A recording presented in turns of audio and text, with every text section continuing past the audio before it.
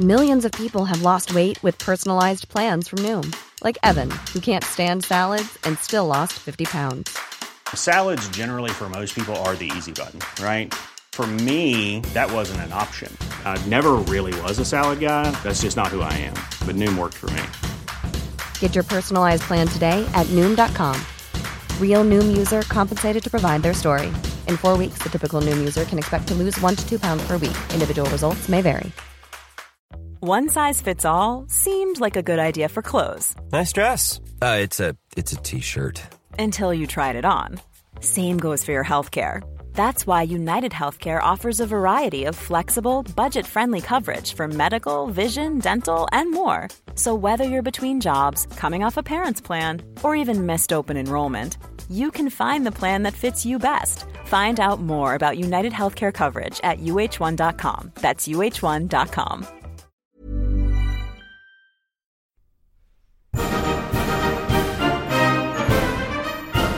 Many years ago, Riley Knight completed a degree in history. This proved to be a bad move, as it was absolutely useless for him. Until now, here's some half-assed history.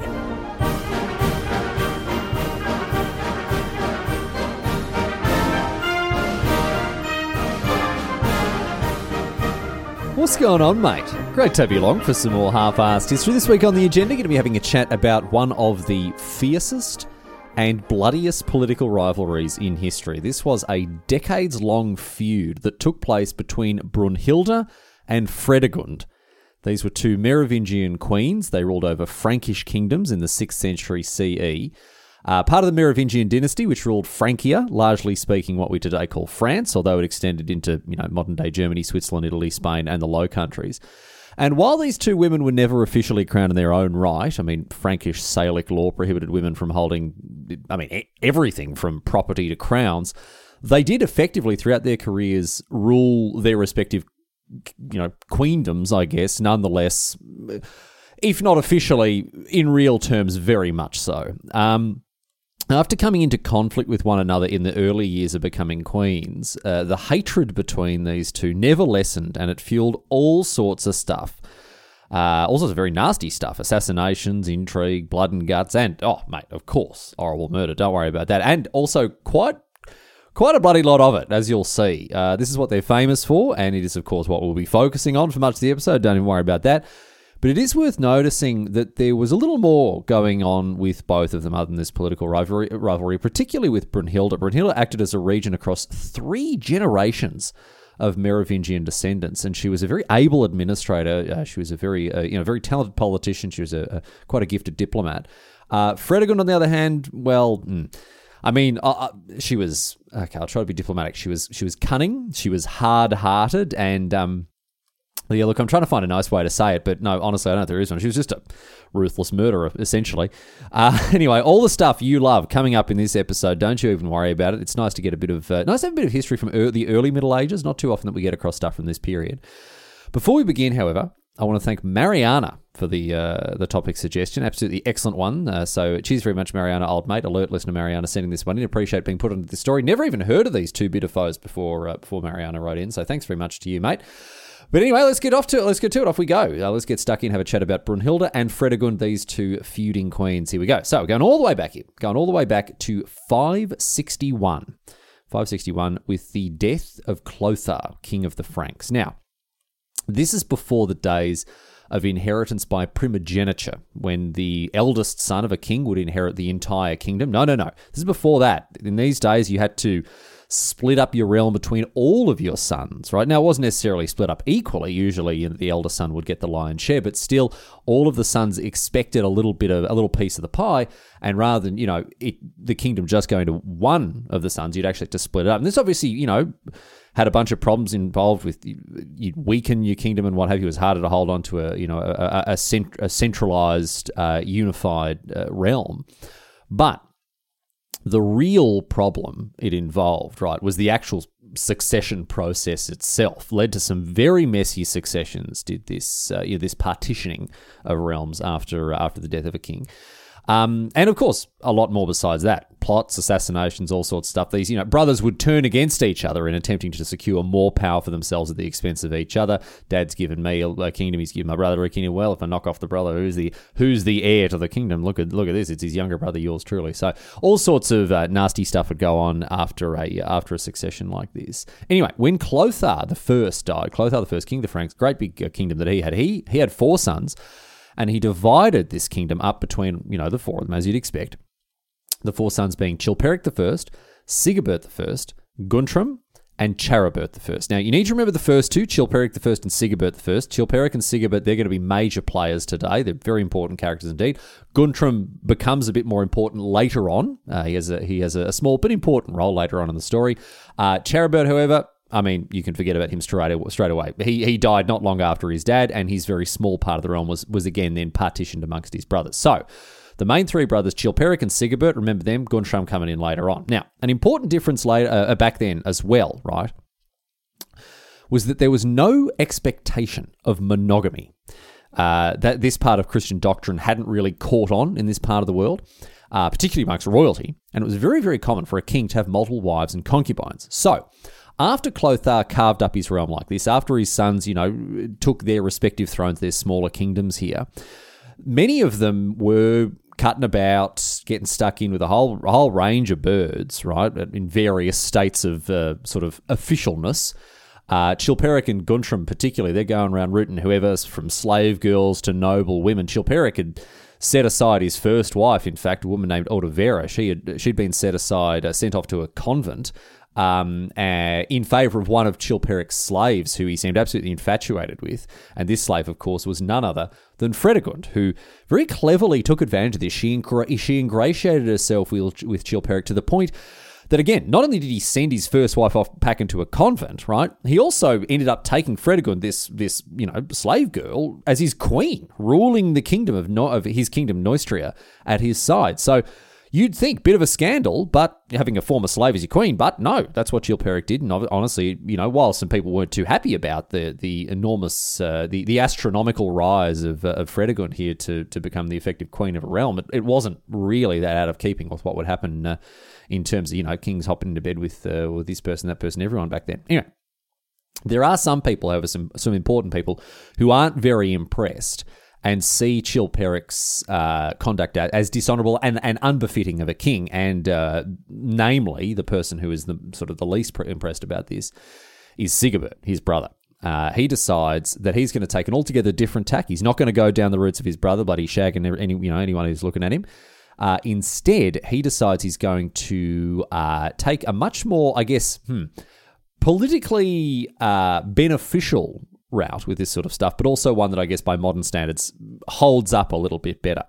I mentioned before that there were often power struggles between brothers after a succession. I talked about how new kings would, often look for a way to bolster their power across any newly partitioned realm that had just been divvied up after the death of their father.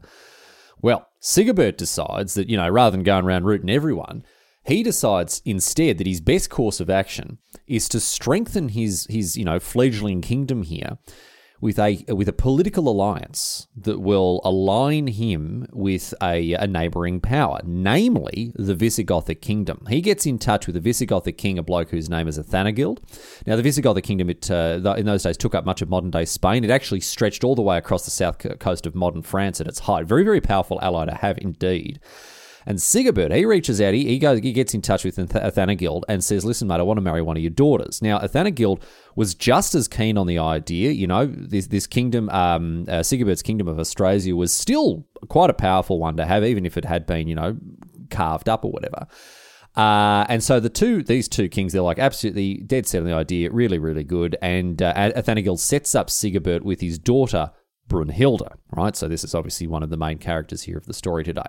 The two were married in 567. Great big ceremony, huge celebration, big bloody deal, whole lavish feast, all the rest of it. And it shifted the political landscape quite significantly. It bolstered the power of Sigibert. It bolstered the power of his kingdom Austrasia.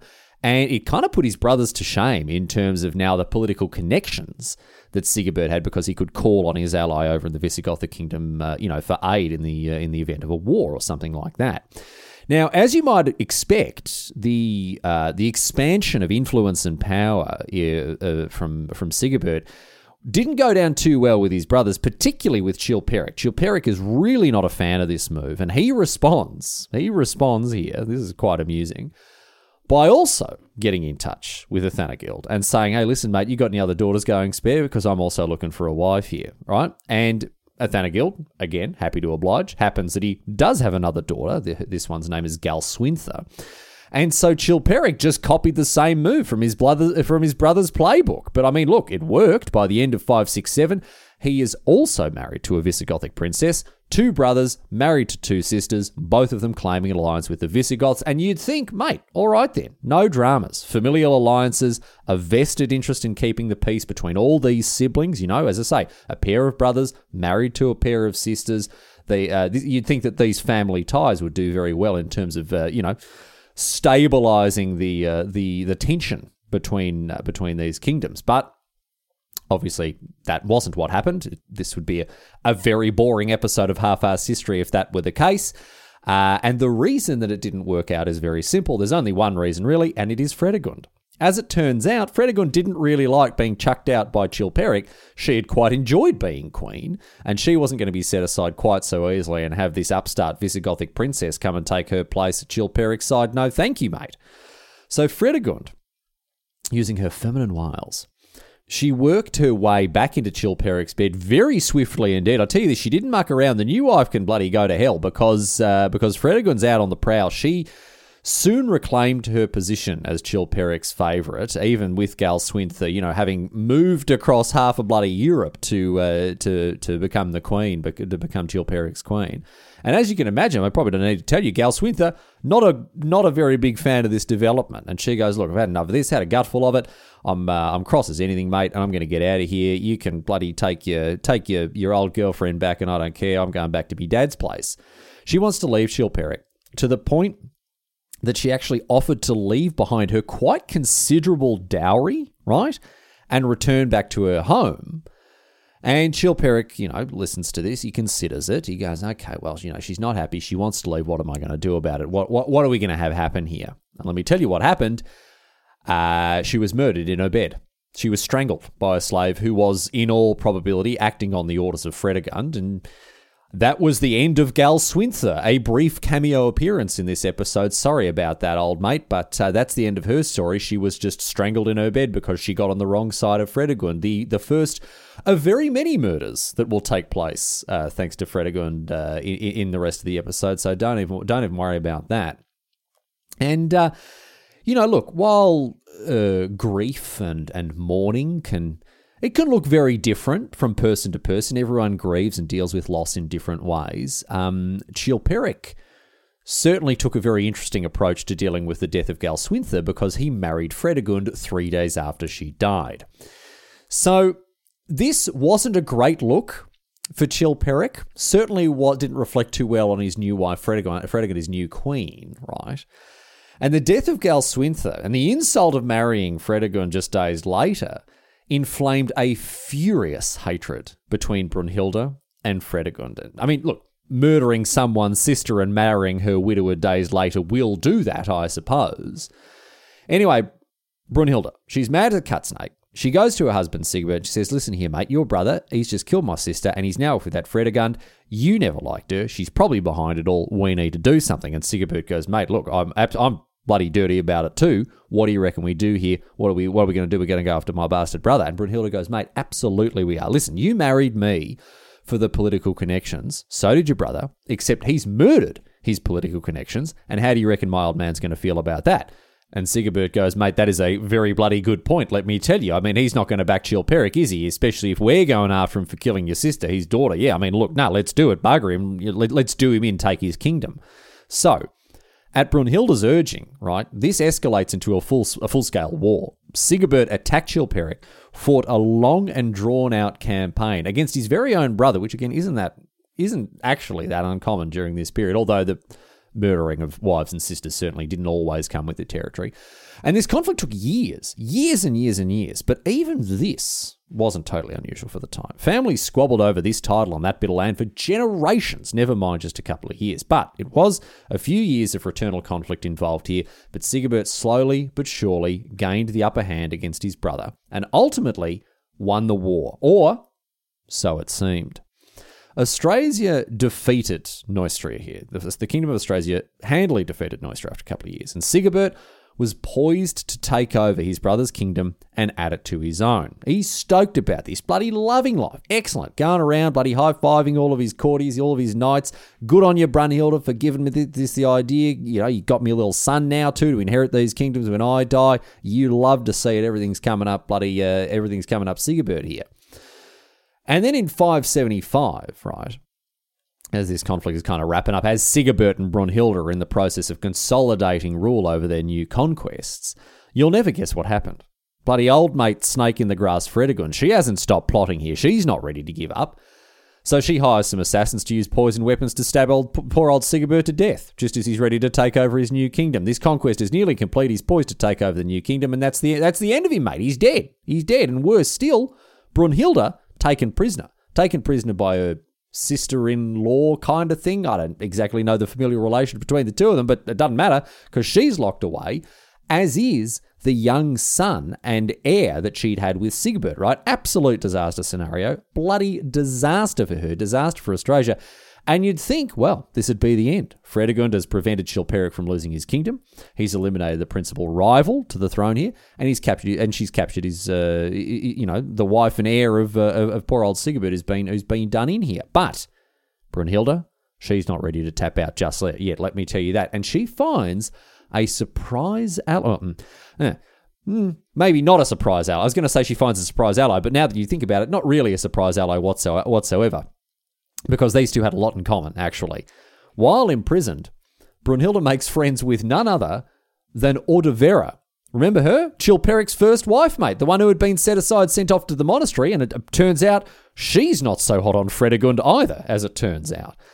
These two women, they hatch a plot together, one that is of mutual benefit for them both, right? Ordovera, don't forget, was the first wife of Chilperic. She still has got her eyes on maybe securing a bit of a legacy for herself, right, and her kids. And on top of that, wants to get back against Fredegund, right?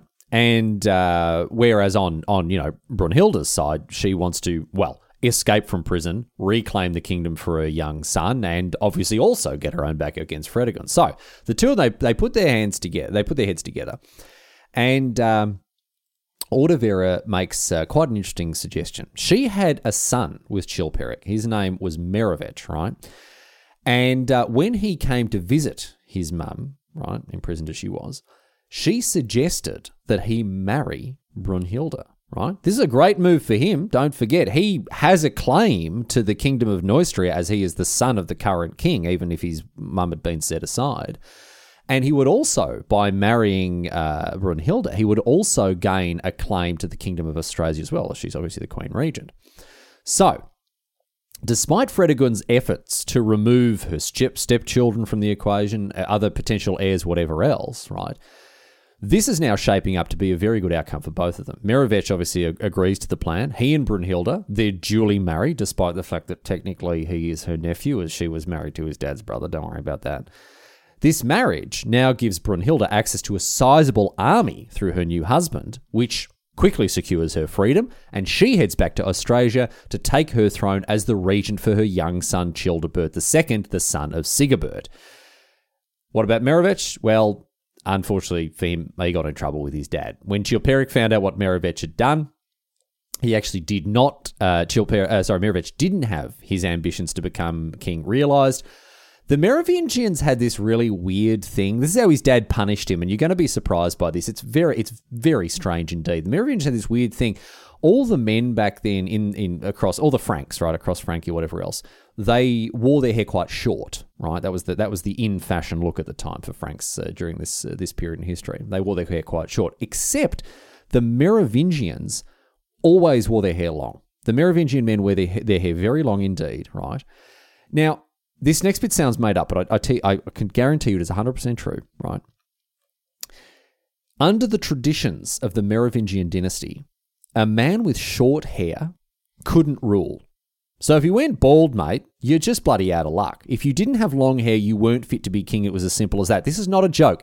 This is actually what happened, right? Men with short hair couldn't rule. And it meant that, again, 100% true, if you cut a Merovingian's hair short, they would be excluded from the line of succession. Imagine that. You go to the barber shop for a short back and sides on the weekend, and all of a sudden you've lost your bloody kingdom, mate. You need long hair to be a Merovingian king. And so what happens is Chilperic captures his son Merovech, right? He tonsures him, sends him packing off to become a monk, and takes him out of the picture, and he can no longer inherit. Never mind that his hair will eventually grow back. Once you've had it chopped off, that's it. You're out. Sorry, Merovech, old mate is out of the line of succession, doesn't have a claim anymore. Imagine that. As simple as that. Never mind bloody political assassinations. Just assassinate his bloody hair, and all of a sudden he's not in line to the throne. So, I mean, bit of a dark ending for Merovech. He was so disappointed, so unhappy with himself for having failed in this way. Ends up committing suicide. Such is his shame at his failure to secure a kingdom for himself, and that's actually the end of him. But hey, look, this actually suits Brunhilda down to the ground. Their wedding was on shaky ground because, she was his auntie. So the fact that he's gone after having secured her freedom, after she's there to rule as Queen Regent for a young son, Childebert II, right? She's actually pretty happy with how it all works out. I mean, Abu, who lost another husband, didn't really like this one all that much anyway, so no dramas at all. So this is just the start of her career as Queen Regent, but really as one of the more important leaders, political leaders during this period here. She has outfoxed her ruthless sister-in-law, and now she is essentially ruling Austrasia in her own right as the Queen Regent. Now, there was a lot of resistance to her rule. I mean, misogyny ran very, very deep. And it wasn't until she secured the support of her other brother-in-law, Guntram, you'll remember him, that her position became a little more workable. As the Queen Regent, right, once she got in touch with Guntram and said, listen, mate, you got to support me because these nobles, these barons, they're on my back. They're saying they don't want a Queen Regent. They're saying they don't trust me. They don't want a woman in charge. So what are you going to do? You got to back me up.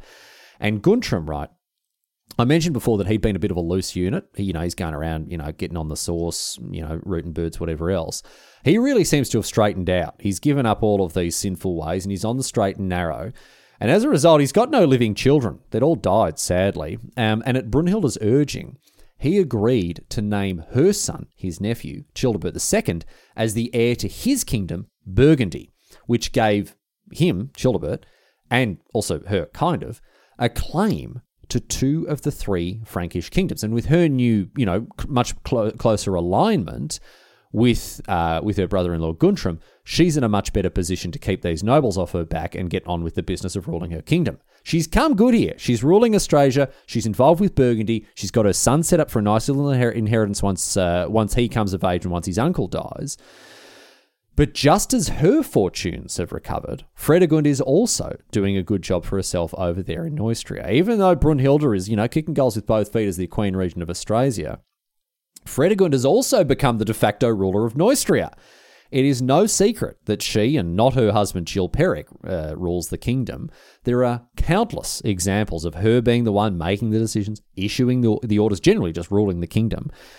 And I'll tell you this, she was not a particularly merciful or forgiving ruler either. Some of the stories that got about around her are particularly nasty. She had a very bad habit of murdering people that got in her way, or even people that she considered might get in her way. Maybe they were potential threats to her power. And in particular, as I mentioned before, she went after her stepchildren in a major way. She didn't want anyone threatening her line of succession to her kid. Well, I say she didn't want anyone threatening her kids when it comes to inheriting the throne, but she did a good job as it was of threatening her own children. A lot of her kids died very young, which was very common back then.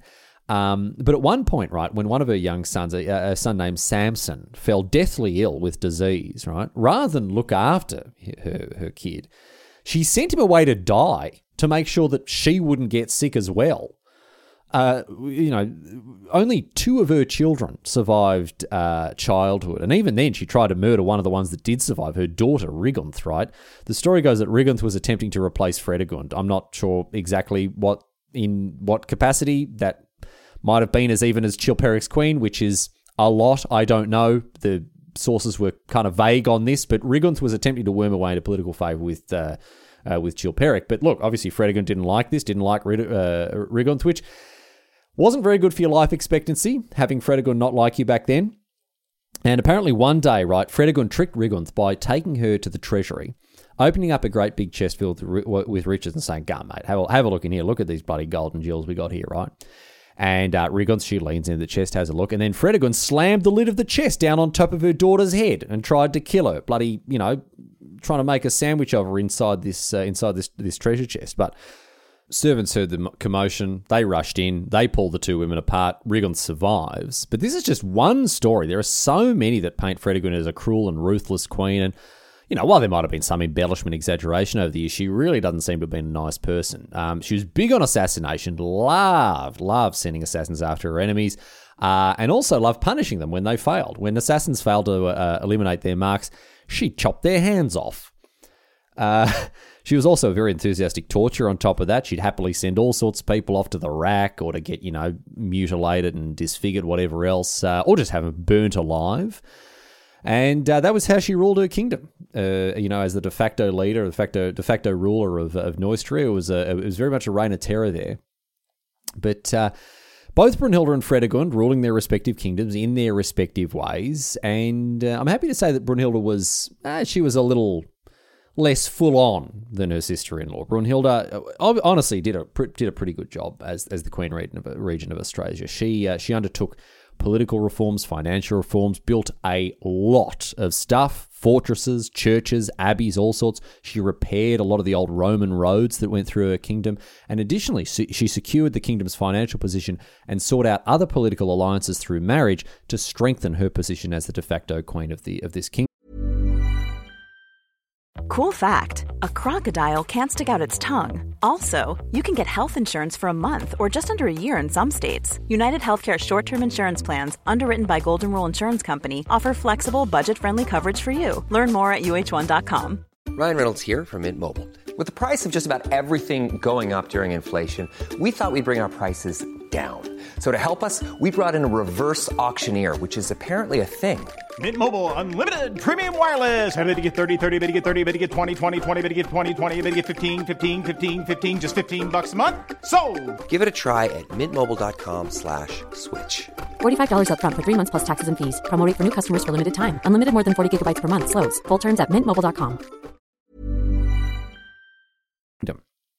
And things continued like this, very much in this vein, through until the early 580s.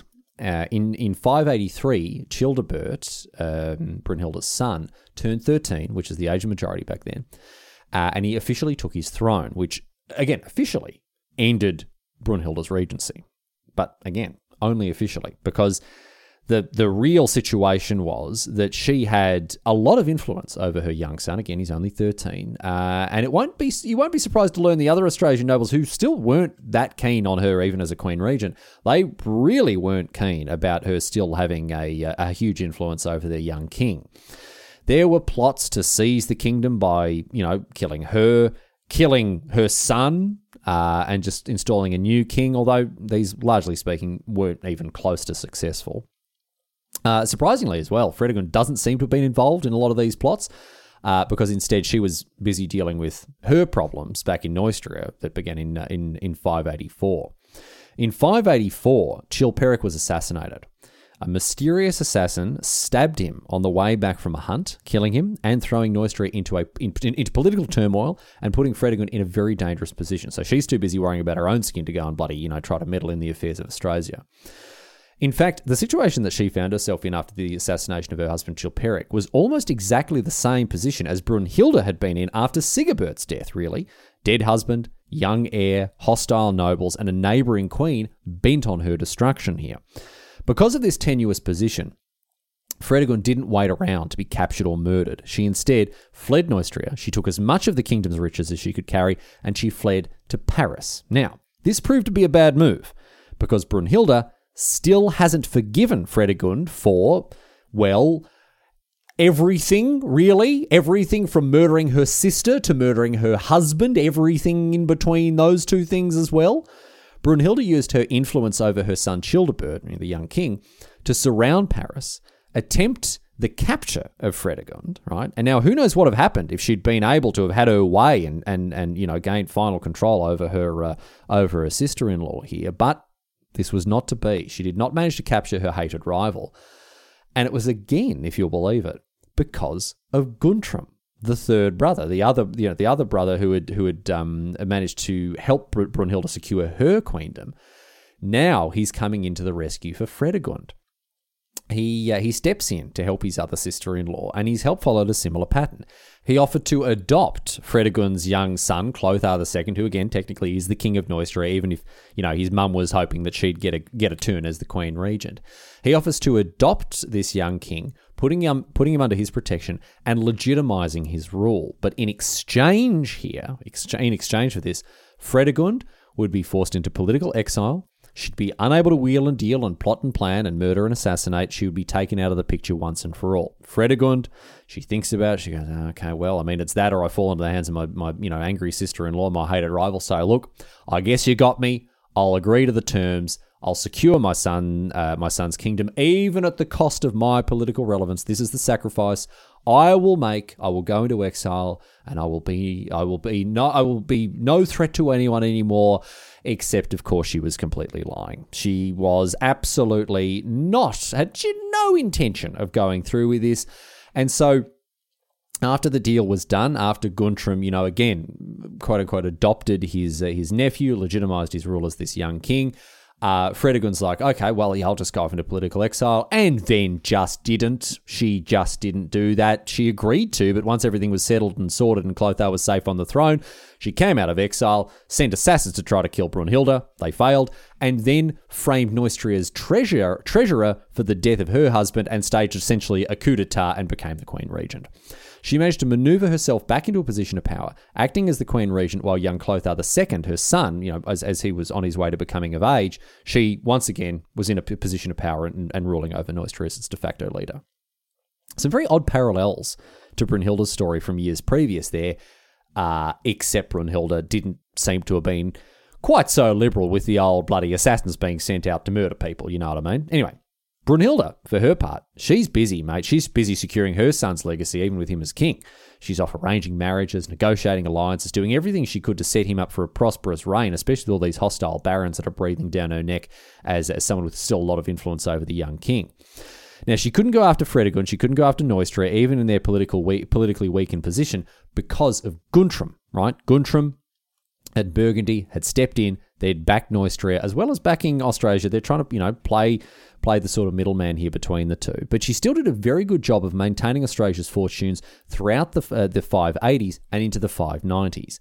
But then, right, the next big development comes along in 592. Guntram, who had been in charge of this, unsteady peace between these two hated rivals here, between these two sisters-in-law, in 592 he died. And as agreed, as you'll remember, almost 2 decades previously, Brunhilda's son Childebert was still his heir. So Childebert now inherits Burgundy off his dead uncle and now ruled most of Francia in his own right. On top of that, Guntram is now no longer around to protect Fredegund and Neustria, so Childebert and Brunhilda are in a great position, and you'll never guess what happened next. Well, you probably will. Austrasia invaded Neustria, obviously taking advantage of the political weakness of Neustria, taking advantage of the fact that Austrasia and Burgundy are now united under one king. They go on the front foot. They attack Clothar II, the son of Fredegund. He's still a kid, right? Childebert, egged on by his mum, waged a campaign of conquest against his cousin. But interestingly, even though he had this very politically advantageous position, even though he's in control of two kingdoms to his cousin's one, he didn't manage to succeed in his campaign to overthrow Clothar II, and you'll never guess why. He died in 596. He and his wife were poisoned. Fancy that. I can almost hear the sound of your jaw dropping and hitting the floor from here, exalted listener. Because how could such a thing happen? No idea how something like this could come about. It's never actually proven to be Fredegund, but, I mean, come on, mate. A direct threat to her kingdom, the child of a hated rival. You don't have to be a rocket surgeon here, mate. Fredegund very probably hired assassins to murder Childebert and his wife. But here's the thing, right? He didn't really do her any good. Because, and this is a little disappointing here. I wish I had some kind of exciting climatic conclusion to this heated, fierce, decades-long rivalry between Brunhilda and Fredegund. The two queens are at each other's throats throughout their entire careers here. I wish I could end it in some, very thematic, poetic, appropriate way, but the truth is actually quite boring. In 597, Fredegund just died. Seemingly of natural causes. She just died. I mean, I'm surprised she made it as far as she did, to be honest, with all the intrigue and murder and everything else she got up to, but she died a much more peaceful death than you'd expect, dying one day and kind of cutting the whole story short, not the arc that we were expecting for this person, but that is what happened. And so I guess Brunhilda won. She outlived her rival.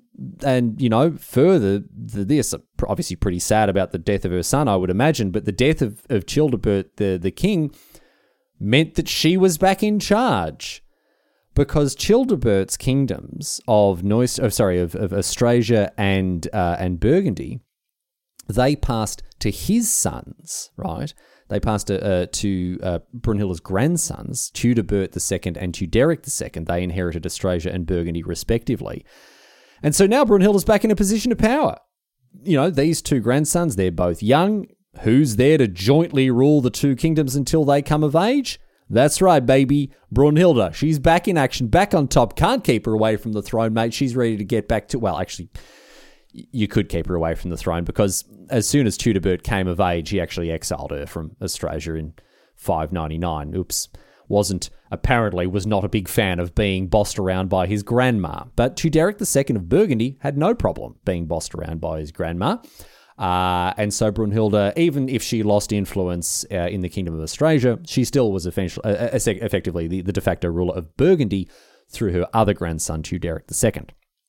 And she continued to rule through her descendant here as we move into the 7th century, as we move into the 600s. But what's interesting about this period in Brunhilda's life, even after the death of Fredegund, is that Brunhilda started to become more and more like her hated and now dead rival. She became more ruthless, more brutal, more murderous. She set her two grandsons against each other. She went and had a whisper in the ear of Theuderic and said, listen here, mate, Childebert, right? He's got a kingdom that I reckon you should have. Your dad owned that kingdom, and now he's got what's going on there, mate. You could have that. She's seeking vengeance for her exile, right? And she's seeking to, again, unite the realms that she used to rule. She used to effectively rule both of these through her son and her grandsons. Now she's put these two kingdoms at war with one another through Theuderic and Childebert. And on top of that, she started going around getting into plotting, into planning, assassinations, intrigue, all in a very, very major way here. No, I mean, not to say she hadn't done that before. Most Frankish rulers had as a matter of course. But she, really got into it at this point in the 600s. She really started getting stuck into plotting against, assassinating her enemies, all sorts of stuff. Throughout the first decade of the 600s, she actually got quite a bad reputation as a result, in fact. And this ended up coming back to bite her on the arse a little bit there, let me tell you. Because even as her grandchildren fought each other for their squabbling over their kingdoms here, old mate Clothar II of Neustria, right, the son of Fredegund, he's also getting involved. He's fighting Brunhilda for the sake of his mum. He's still angry, still carrying on the family feud here against his aunt. And this three-way conflict between Neustria, Austrasia, and Burgundy, it continued right on through to the 610s, with alliances shifting constantly, the fortunes of war favouring this kingdom, then that kingdom, all moving around. It was all a very dynamic and quickly shifting situation there. However, Brunhilda, her ruthlessness was finally laid bare in 612 when Theuderic managed to capture his brother Childebert, the one that had exiled her. Remember, Theuderic in charge of Burgundy, Childebert in charge of Austrasia. Brunhilda's gone to Theuderic, gone, listen, you should have Austrasia. Let's go after your brother there, my grandson. And after a battle, Theuderic managed to capture Childebert, and he handed his brother over to their vengeful grandma. And she well, not to put too fine a point on it, she murdered him. She murdered her grandson, and for good measure, his son as well, her great-grandson. And this meant, of course, that the next heir of this dead grandson, this dead great-grandson, was none other than Teuderic. Of course, there was no one left to inherit the kingdom, and so now Burgundy and Austrasia are once again unified. They're once again under the same crown, this time under Teuderic, who, don't forget, is still under the influence of Brunhilda. You're thinking, maybe she's going to be able to influence her grandson. Maybe she's going to be able to effectively again become the de facto ruler of this kingdom. And, well, it didn't quite work out like that. It worked out even better for her, because in 613, Teuderic also died of dysentery. Oops. Guess who's now back in charge of 2 Frankish kingdoms in her own right? Once again, that's right, it's Brunhilda. She's now pushing 70, and she is again the Queen Regent of Burgundy and Neustria, this time through Teuderic's 12-year-old bastard son, Sigebert II, her great-grandson, right, who bears the name of her original husband all those years ago. And she is, for the 3rd time, the Queen Regent of a powerful Frankish kingdom. However, this was not to last. Not this time. I mentioned before that Brunhilda had faced some quite strong resistance to her regencies, both the first and the second times, when she'd been ruling through her son or then her grandson later on. And these nobles, they're not going to fall for it the 3rd time. All the barons, all the nobles that owed Sigebert their loyalty, they refused to accept Brunhilda as regent. They just said, no, look, we've seen what you've done in the past. We're not having you do it again. They refused to allow the young king to fall under her influence. And who did they turn to in order to secure their objectives of effectively deposing Brunhilda as the queen regent? None other than Clothar II, the son of Fredegund. Don't forget, he's been poking away at these 2 other kingdoms throughout this period of conflict. He was all too ready to go after his mum's old rival. Even though Fredegund died a pretty unremarkable death, the feud continued through Clothar II, who leaps into action, raises an army, and attacks his mum's hated rival Brunhilda, who is betrayed just wherever she looked, right? She was betrayed by the nobles of Sigebert's kingdom. She did her best to resist the army of Clothar, but it was no good. She had finally run out of friends, run out of allies, and run out of time. Clothar was able to capture Brunhilda, able to capture Sigebert, and also able to capture Sigebert's younger brother Corbo, in addition, of course, to their great-grandmother Brunhilda. Clothar killed the 2 young boys, very, very brief reign for poor old Sigebert II, and in doing so, of course, who was going to claim the kingdoms of Austrasia and Burgundy? None other than Clothar himself. He is their closest male relative, and so by murdering these 2 kids, he became king of the Franks in his own right. He united Francia as its single king. And look, generally speaking, we're coming down pretty hard on Clothar II, but generally speaking, he's actually remembered as a pretty bloody good king. He wasn't given over to plotting and scheming and ruthless cruelty like his mum Fredegund in a general sense. However, he made a very strong exception to this when it came to Brunhilda. Let me tell you. After capturing these 2 young boys, after killing them in order to claim his new kingdoms here, he turned his attention to his mother's hated foe. And the combination of Brunhilda's bad reputation in her later years, combined with his mum's hatred of her, meant that her death, even at the age of 70 or so, was not going to be an easy one. Brunhilda was charged with the murder of no fewer than 10 Frankish kings throughout her entire lifetime. Ridiculous charges. I mean, she was charged with killing her long-dead husband, Sigebert, who, don't forget, was killed by Fredegund.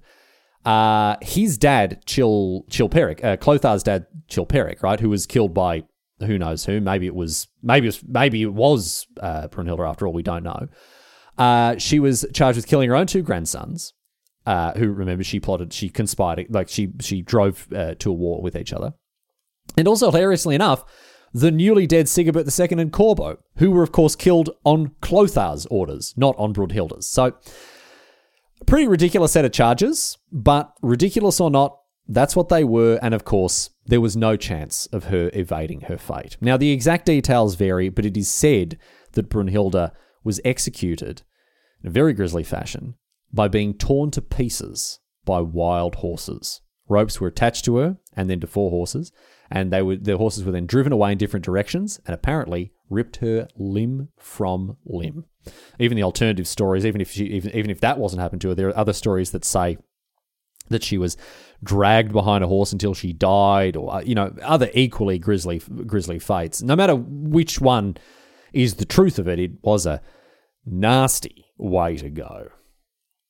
Even after the death of Brunhilda, or even after the death of Fredegund years previous, the story of this legendary rivalry, this blood feud between these two queens, it survived through the present day. It's absolutely fascinating for its intrigue, its plotting and blood and guts and its horrible murder. But the question now, I guess we look at, is who won? I mean, you might have thought earlier it would be Brunhilda. Obviously, she outlived her rival, certainly throughout her lifetime exercised a lot more political power over a much longer period. But at the end of the day, don't forget, it was Fredegund's son that became the king of all Francia after essentially extinguishing Brunhilda's line here, and in doing so uniting all the crowns that these two women fought over for their entire lifetimes, essentially. So I guess in this situation, usually you'd fall back on, comforting cliches like, oh, well, we're all winners for having taken part. But when it comes to Brunhilda and Fredegund, I don't even know that that's true, honestly. I mean, certainly the piles of bodies that were left in their wake weren't winners, nor were either of the two queens. Once the dust had settled, one was bettered by her rival and the other was torn to bits by wild horses. So, I don't know, man. You tell me who won. Still, whatever the final result of this bitter feud was, you can't deny it makes for a bloody good story. And the operative word here really is bloody.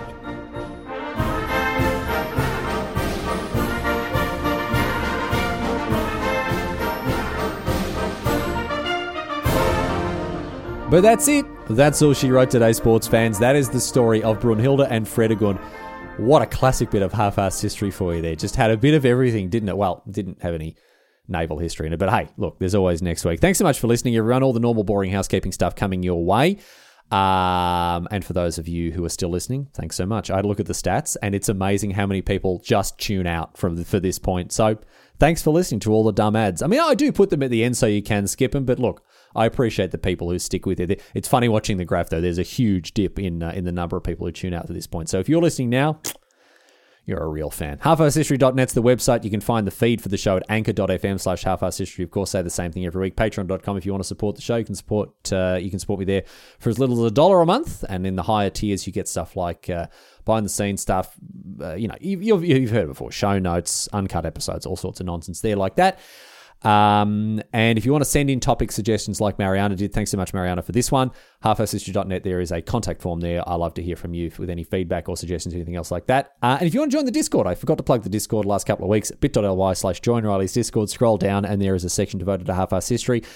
We can get updates for the show. You can discuss episodes and, of course, suggest new topics there. I do tend to troll through that pretty regularly, so have a look in there if you're wanting to suggest something. Anyway, that is that for this week. See you back here next week for more historical nonsense. Looking forward to it.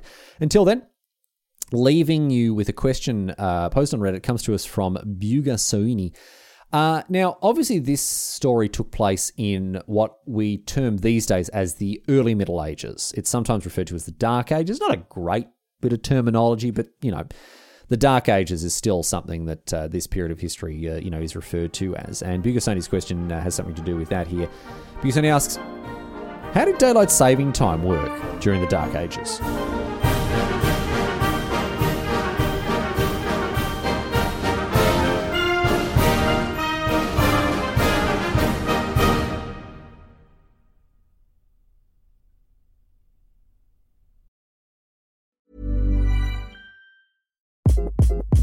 Hi, this is Craig Robinson from Ways to Win, and support for this podcast comes from Invesco QQQ. Invesco QQQ is proud to sponsor this episode, and even prouder to provide access to innovation for the last 25 years. Basketball has had innovations over the years, too. We're seeing the game played in new ways every day. Learn more at Invesco.com/QQQ. Let's rethink possibility. Invesco Distributors, Inc. Even when we're on a budget, we still deserve nice things. Quince is a place to scoop up stunning high-end goods for 50 to 80% less than similar brands. They have buttery soft cashmere sweaters starting at $50, luxurious Italian leather bags, and so much more. Plus, Quince only works with factories that use safe, ethical, and responsible manufacturing. Get the high-end goods you'll love without the high price tag with Quince. Go to quince.com/style for free shipping and 365-day returns.